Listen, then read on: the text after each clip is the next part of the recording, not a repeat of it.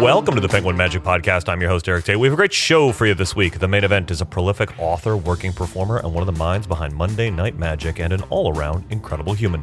Jamie Ian Swiss is my guest. Heads up, this is going to be a multi-part episode because we're going to talk about his work with Johnny Thompson, Shattering Illusions, and a lot more. Nick Lacapa stops by the show to discuss the feature part of the week from Nicholas Lawrence. But before all of that, the show kicks off with one of our quick-fire segments where your favorite magicians talk about their favorite tricks, and we put them on a clock to give it a sense of gravitas. This week, David Jonathan joins me for the top 5 under 5. David Jonathan, thanks so much for joining me here on the top 5 under 5. Give me your top 5 tricks in no particular order, but just for the sake of order, let's start off with number 5. All right, so it's a tough question, first of all, but I don't want to be the guy just rattling off all my own stuff. A lot of the tricks that I perform are my own material, so I really just wanted to sort of look at this in a different light. So I actually set up into categories. So we'll start with like a setup card trick, right? So you have a predetermined stack or whatever. For a trick like that, Harmony by Louis Laval, also known as Resonance, when he re-released that. Ooh, I'm familiar with that one, Eric? No, I'm not. What happens? Oh my God, it's so good. This was, I think it was on Lewis's first release. Basically, you have the spectator take the deck, they shuffle it twice. You then have them name any suit.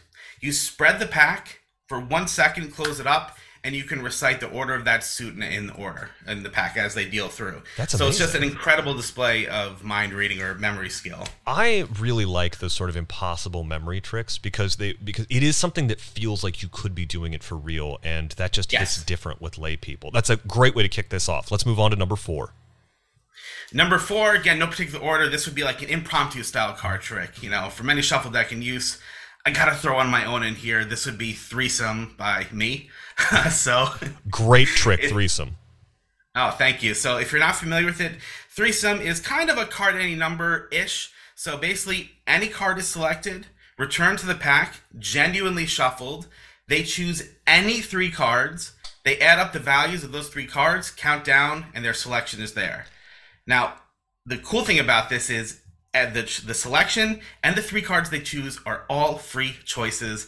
And there's no real sleight of hand. There's one move, but it's pretty easy. The method is even cooler than the effect itself, and the effect's pretty strong in my opinion. You know, it does sort of hit that sweet spot where it's an entertaining card at number, but also the method is real brain candy for magicians, and that's just usually not the case. Like, usually it's a cool method, but like disappointing trick, or amazing trick, but like disappointing method, because the best stuff, we always say, is the simplest. I love the intersection of cool and pleasing method with Threesome. It's really a great trick, and thank you. No wonder you did so well with it. Let's move on to number 4, and now we're on to number 3. Number 3, so this is kind of like utility item, and for me, I have to go with the Extractor by Peter Nardi. Ooh. When this thing first came out, my God. I mean, so if you're not familiar, a card is signed, the deck is put back in the box. They place the card themselves anywhere in the deck in the box. You close it up, you place it in your pocket, and you have instant access to their signed card that was just returned in the middle of the deck in the box. I mean, it's just impossible to reconstruct how that works. And then obviously from there, there's a myriad effects you can do with, you know, card to a possible location and so on. So I think that really shook the industry when that thing came out, just because it's unbelievable. Well, it's one of those things where a good utility device is kind of hard to come by. It's pretty easy to invent a very specific gimmick for a very specific use case, but creating a utility device that can then open up a wide variety of other effects that just doesn't happen very often, and Extractor was a very cool one. Absolutely. All right, number 2. Number 2, so this is kind of like anytime, anywhere. Yeah, so right. For me, it's Timesmith, or the SB watch from Benke Smith. Kind of similar to the Turner watch if people have that version of it. But again, I always have my phone on me. I always have my watch on me. So this is kind of anytime, anywhere. But basically, I mean, the core effect is I can take off my watch, set it to any time, place it down. They name any time of day. My watch that's what it's set to when they see it. It's honestly one of the strongest effects that I can do. And to have that just on me 24/7 at a moment's notice, you rarely get that combination of the strongest thing I can do is also the thing that I have on me all the time, just even when I go out not performing magic. There's an increasing array of watches that you can sort of secretly set any time you want. And I mean, I remember I had Time Machine way back in the day that had that weird Mercury switch, and you had to like lean it over to the side. It was really hard to get it. And it really is. It's a very easy and direct effect for audiences to wrap their brain around. They set a time, you set it. There's no funny moves. It's really good. And I understand why you're using Benke Smiths, because it's a very good product. Let's move on to number 1. All right, number 1, again, no particular order here, but this is just something that's always in my wallet. I love wallet effects, and I had to go with Powerball 60 from Sanders and Bill Abbott. Oh, of course. It's an amazing effect. Classic. So, I mean, it makes sense to have scratch-off lottery tickets in your wallet. So basically, if you don't know the effect, they think of any number, they go through the tickets, and you're able to tell them the number that they're thinking of in a very organic, clean way. And I just love taking a math principle like that and just hiding it in something organic. It is a really wonderfully organic way to do sort of the calculator cards effect, which we all sort of had in a Magic kit when we were a kid, but we're like, there was no presentation for it. It was just fascinating, and this is a great way to do that. Well, David Jonathan, those are 5 fantastic tricks. Thanks so much for joining us for the top 5 under 5. Thanks to David Jonathan for joining me on the show. Now, on to the main event. Jamie Ian Swiss was the book reviewer for Genie Magazine, where he published deep and insightful examinations of the literature of the day. He's also written provocative and fascinating magic books and contributed extensively to the art of magic through live performance, consulting on television shows, and writing for magic books and magic publications and other magicians. I had an expansive conversation with Jamie over Zoom regarding his involvement in the Johnny Thompson books, becoming the book reviewer at Genie, and so much more. And now you get to join our conversation. Jamie Ian Swiss, thanks so much for joining me here on the Penguin Magic Podcast. I'm very excited to talk to you because I am a big fan of your writing, but I got to meet you briefly at Magi Fest, and I wanted to talk to you more about the Johnny Thompson books and what it was like putting those together, because I know that you're a prolific writer, but putting together somebody else's material, particularly somebody you respect that much, must be an especially daunting task. Yeah, and in the larger subject of writing other people's material, I think the Johnny Thompson book is a bad example in the sense, only in the sense, I don't know that there's much to be learned from it or extracted from it, because it was a unique project and my relationship with John was unique. And John had asked me many times to do the book, and I had declined many times. First of all, because I don't like writing other people's material. I really don't. I hate describing card tricks. And also because, perhaps equally or more so, because it was an absolutely daunting and terrifying idea that I would accept responsibility for recording the body of work of the man who was considered in his era, in his own lifetime, to be the greatest living all-around magician in America, and if not the world. And so I didn't want, no, I don't wanna. And, John and Pam were they were second family to me. And I adored them. And I didn't want to do it. And then a particular window came along in which John said, I got a few months off. I'm not traveling this summer. If you have time, why don't you come out to the house and we could at least start the book. And if it takes, if we spread it out over 2, 3, 4 years, it's okay. Famous last words. And so that's what happened. I went out and I stayed at the house for a month. I lived at the house for a month. Oh, wow. And that was awesome. It was fantastic. I mean, because I did totally adore them. And every day we worked on the book every day. And we talked about the book, and then I would go and write, and then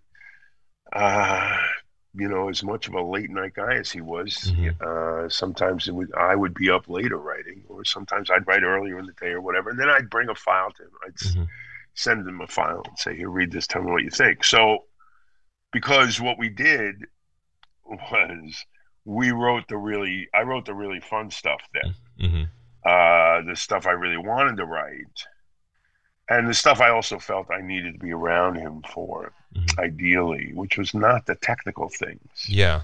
And so, I wanted to write the theory stuff. I wanted to write the big banner routines, the $100 prediction, the Dove chapter, the Dove theory chapter, building an act, the egg bag. These are the things that John had taught me years before. I did not know I was in training to write this book for 20 years or whatever it was, that during which John had taught me these routines and I had gone out and done them.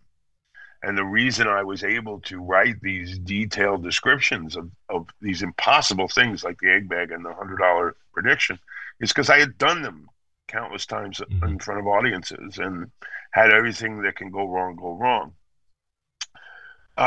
So those were the things I wrote. And as soon as I wrote the $100 prediction, I knew it would be the closing piece of the book. The book changed order in many ways over the years. When David Benn eventually came in years later, he reorganized much of the book. But I knew that the book would close with, once I wrote it, not before I wrote it, but once I wrote that routine, I knew it and the trade show act that led up to it would close the book, because it represented this incredible breadth of John's work, of trade shows and close-up and stage and psychology and mentalism and comedy. It's just everything. And brilliant thinking. So we did that, but then, it dragged on for years for various reasons, and his life and my life and things getting in the way and blah, blah, blah, dragged on for it took 13 years to actually do the book.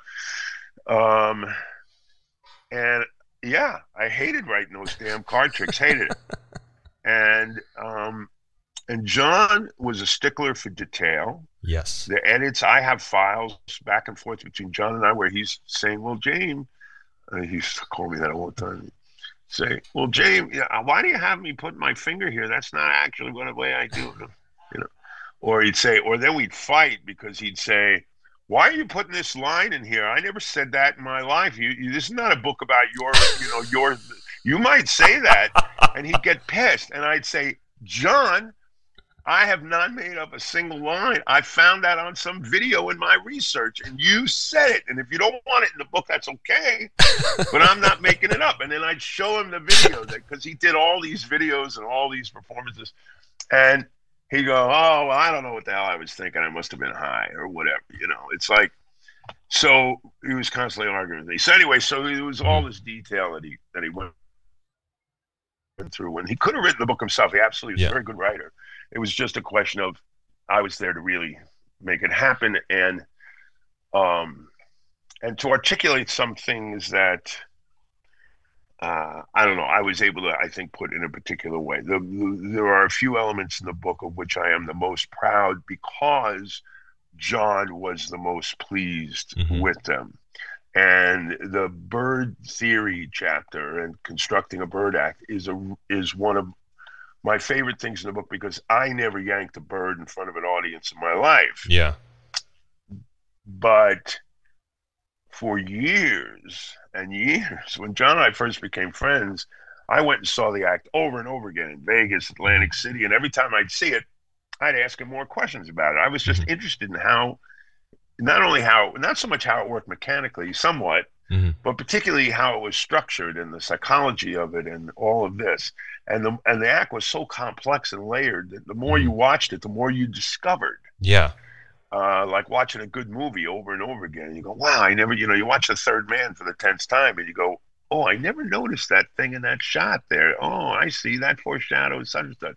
So I was doing that for my own education as a conjurer, but and as his protege, but I didn't know I was, training to write that thing. So when I wrote that chapter, he didn't dictate that chapter to me. He didn't organize that chapter. He didn't say a damn thing. I said, I want to have a chapter about how to construct a bird act. He went, great.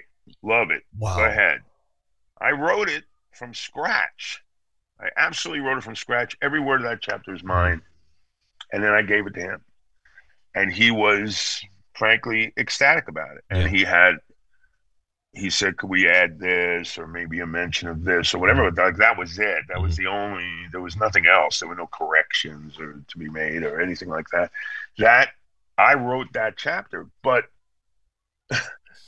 it's not my thinking. It's me channeling everything I had learned from him in all these years that I didn't know I was preparing. So the point being, yes, it was a weighty thing, and I never want to do it again. I never want to write anybody else's material again. I don't know how Stephen Minch does it, or Richard Kaufman. I don't know how these guys spend their careers writing dozens of magic books of other people's material. I would be in a real straitjacket, an inescapable straitjacket. I could never do it. And I'm in the midst of writing. Imagine you're aware of Richard Kaufman's Greater Magic Project. Yes. And he's writing the bulk of the book, but he's brought on about 15 people to edit and write particular chapters. And I am writing the memorized deck section. And I have to write other people's card tricks. And it's the worst. I want to write the history. I want to write the theory. I have things to say about that subject. Which is why he asked me, but I hate writing these cards. I hate it. Yeah. And the only thing that's saving me is for much of it, I'm actually using the original published descriptions from contributors, because I have a who's who of contributors. Yeah. If you could name someone you think is a significant name in the memorized deck field, I have a trick from them in the book. And so I have to edit and make that stuff fit, and very often I have to shorten the descriptions for my purposes are different than the original, but at least I have that helping me. It's fun. I'm sort of laughing internally as I continue along with this podcast. I keep meeting people who are also working on the Greater Magic book. Yeah, well, there's about 15, I think. It's this weird little peek inside that book. I can't wait to finally wrangle Richard. Yeah, but, well, he did publicize. He did make it public a few months ago, I think. The list. It was secret for a couple of years, but he has now publicized the contributing editors. Knowing your relationship with Johnny and hearing the way you were sort of almost unknowingly trained, I'm not sure if that's the best way to put it, but it's absolutely unknowingly. Yeah. So I do the $100 bill prediction in my act, and I've done it hundreds of times, and I maintain on my phone when I'm traveling the photos of those pages, because I find myself going back to that text before. Did you learn it from the Thompson book? You did. began with the trick from the Thompson book? I did. And so you're my worst nightmare. Sorry to interrupt, but this week the show was brought to you by Neo from Nicholas Lawrence. Nick Locapo joined me via Zoom to discuss this moving ink miracle. Nick, it feels like every couple of weeks we're talking about something cool from Nicholas Lawrence, and this week we're talking about Neo. Looks like CGI. It does. This one is like a crazy visual trick. You draw 4 X's on the back of a signed card if you want it to be. You can do it signed card or any card. And you draw the 4 X's on the corners, like in the far corners, and they start to move visually with no fingers moving on the back of the card or no strings or magnets or nothing. The ink just starts to jump around the card, and you can move them one at a time to a corner, or you can move them instantly back to the 4 corners as well. And then just hand it out as a souvenir. You can hand it out and the X's are still on the back of the card, and It's their signed card. It's super visual. It's a great trick. It's really good for your social media. So Instagram, TikTok, Facebook, YouTube Reels. It's perfect for that type of thing. And I think the other thing to emphasize here is there's no electronics and there's no like rubber bands or strings that you're pulling. All 5 of your fingers, your 4 fingers and your thumb, are in view the entire time. It just kind of works through gravity. Yeah, you can do it in the palm of your hand. Yeah, you can just like lay it in your hand. Yeah, there is a method to do this and then switch the gimmick out so that you can hand it out in real life if you want to do it. The lighting conditions can be a little finicky in real life, which is why this is better for social media, but still, it's a really cool, super visual trick that is really easy to just drop into your repertoire, especially for social media, because it just kind of works. Yeah, these things melt away and then just melt into view in different places on the card. And it works with gravity. Yeah, gravity. So it's cool. It's cool. There's no method to see here. So take a look at Neo by Nicholas Lawrence. Check it out. That was Neo by Nicholas Lawrence, available from penguinmagic.com. As always, the incredible listeners to this show receive 25% off the feature part of the week when they enter that special discount code at checkout. This week, that code is MATRIX. That's Matrix, MATRIX. That code is only good for Neo and only good until the next episode of the show airs. Now, back to my conversation with Jamie Ian Swiss. Did you learn it from the Thompson book? You I began with the trick from the Thompson book? I did. And so you're my worst nightmare. Because I'm so pleased and terrified to hear that. You're my worst nightmare because, and my friend Eric Mead, my dear friend Eric Mead, is writing the much anticipated, long awaited Tim Conover book. Mm-hmm. And we have compared many notes over the years. We're very close friends. I was a good friend of Conover's. Mm-hmm.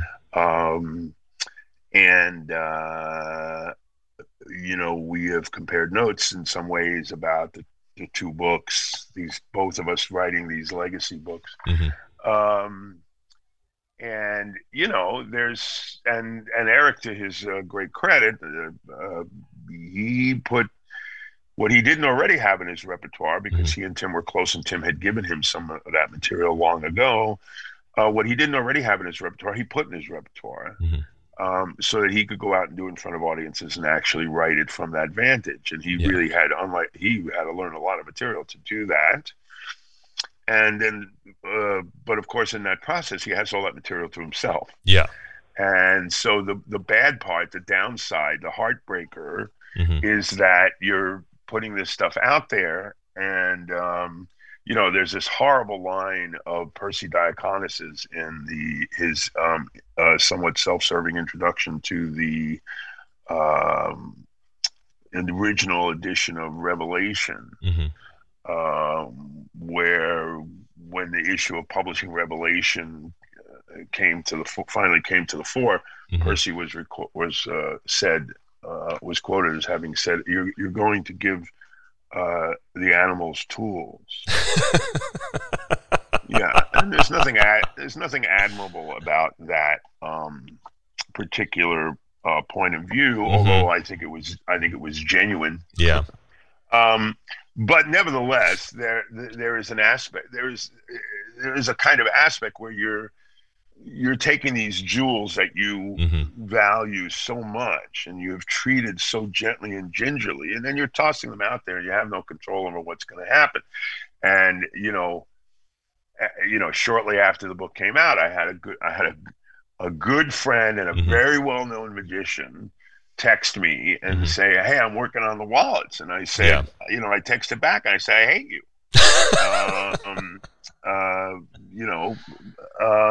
Because that's not the sentence. Actually, there's nothing about that sentence that makes me happy. Yeah. Because I was doing that trick for 20 years, and almost nobody else was doing it. There was a commercial version that had been released through Ken Brook and then bought out by Supreme in the States and Ace Place in England, but it was a vastly inferior. It's not the real thing. Yeah. It's totally not the real thing. It doesn't have any of the real work. It doesn't even have the real work in the props. much less in the scripting and the psychology and everything. No, I bought the wallets from Paul, and I'm oh, you have that set. That's a good. That set's okay, but they did not consult me on it, and obviously Paul knew John very, very well. And there's I don't. That set's okay. It's not perfect. You know, it's. I guess where I was sort of headed with this, though. I don't like the Himber in that. I don't like the sizing of it. I think I would tend to agree with you, but I think what is fascinating is some of the details in it regarding the style of Himber, because when I went to go work on it, Johnny, because of the flap.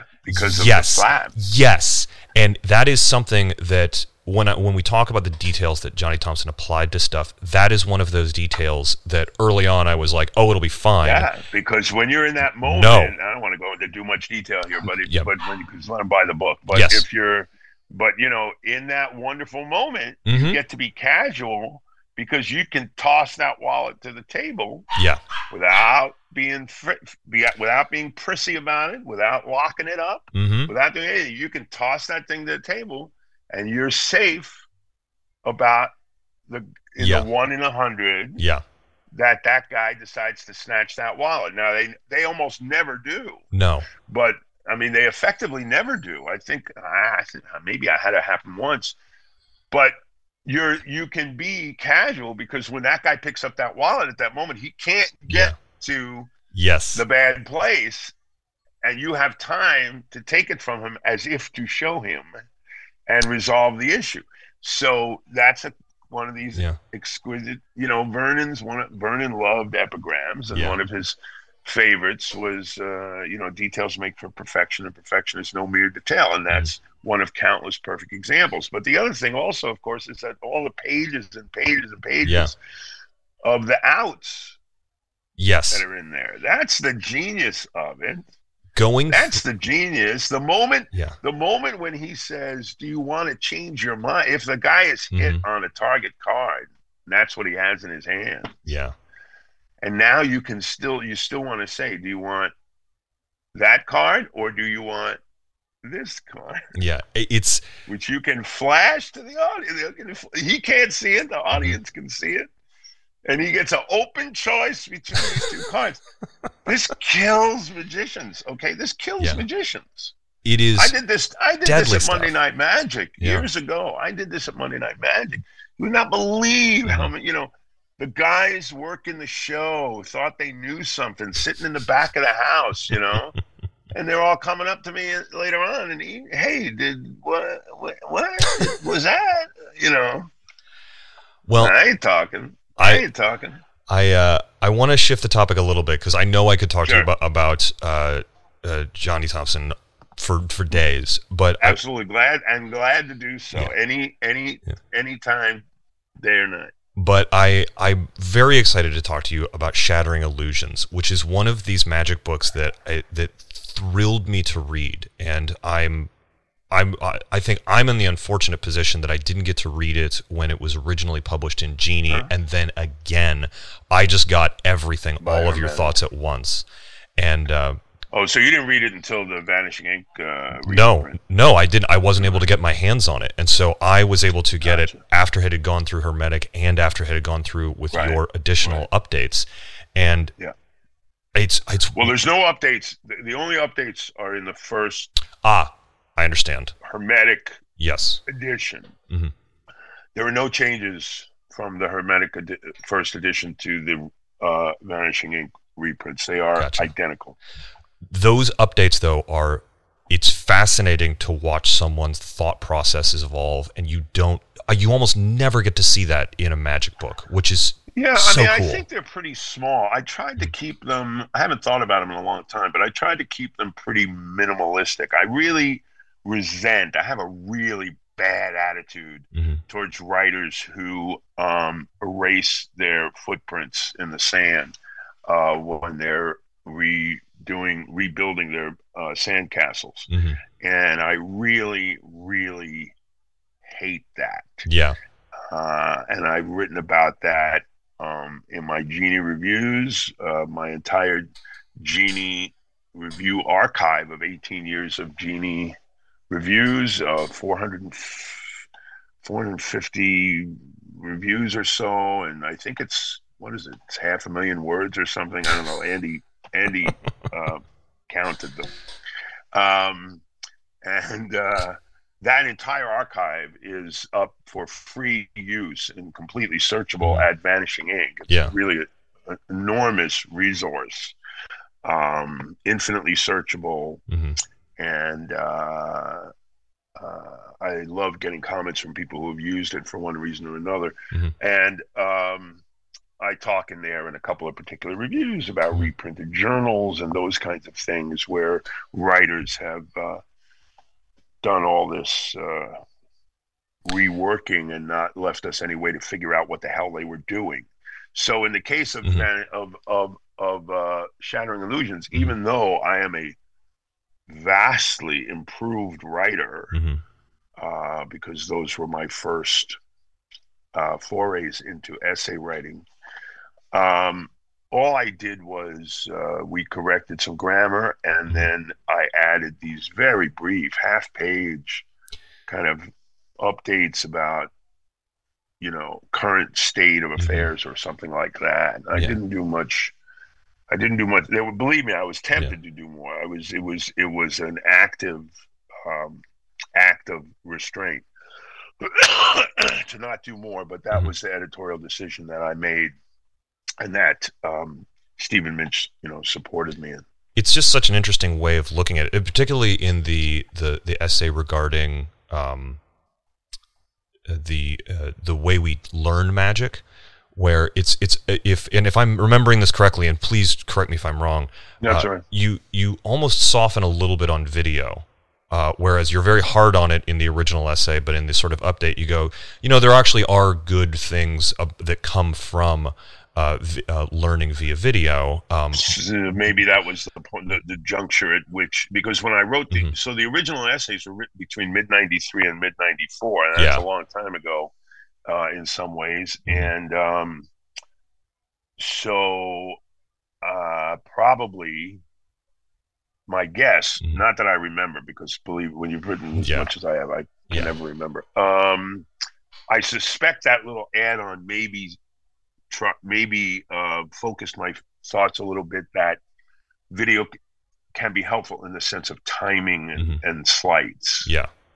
But that it remains a very problematic way of learning magic on its own, because if you're watching routines, then all the little spaces in the book that are there for you to fill in are gone, and they're filled in by someone else whom you cannot help but to some degree or other end up imitating. Yeah. It's the whole book that still stands as far as I'm concerned. I agree with you. I think that there's a lot of, I even look at my sort of early videos of me where I can see where I'm imitating and I'm not performing or orating. The book it's fascinating. You mentioned that this is some of your first forays into essay writing, because there is some controversial stuff, and not even controversial. I mean, like you challenge a lot of sort of preconceived notions that the magic community has. When I started the series, the only thing I had in my head, I really didn't know anything about the content. Yeah. The only thing I had was the title of the first piece. That's going to do it for this week, kids. That's right. It's a 2-part episode. I'm super excited to get into the second episode, as are my dogs, Bellatrix and Rocco, which you can no doubt hear playing behind me. Thanks so much to Jamie Ian Swiss for being on the show, and thanks to you for listening. Be sure to tune in next week for the conclusion to this conversation. Thanks to all of the Penguin fans for their support at Magi Fest. I'm looking forward to seeing all of the European Penguin fans at Blackpool. I'm preparing a special lecture for you all, and I can't wait to share it. As always, we're a weekly podcast, so be sure to like and subscribe, as well as share your favorite episodes on the social media platforms you're celebrating all of the winners of the Penguin Magic Awards on. If you wanted to reach out to me about anything on this week's show, you'll have to call me in the middle of rehearsing for my lecture for Blackpool. I have some wild stuff to talk to you about. If interrupting lecture prep isn't your thing, you can always hit me up on Instagram at Eric Tate. That's at ERIKTAIT. From me and everyone else here at the P3 Magic Studios, practice, perform.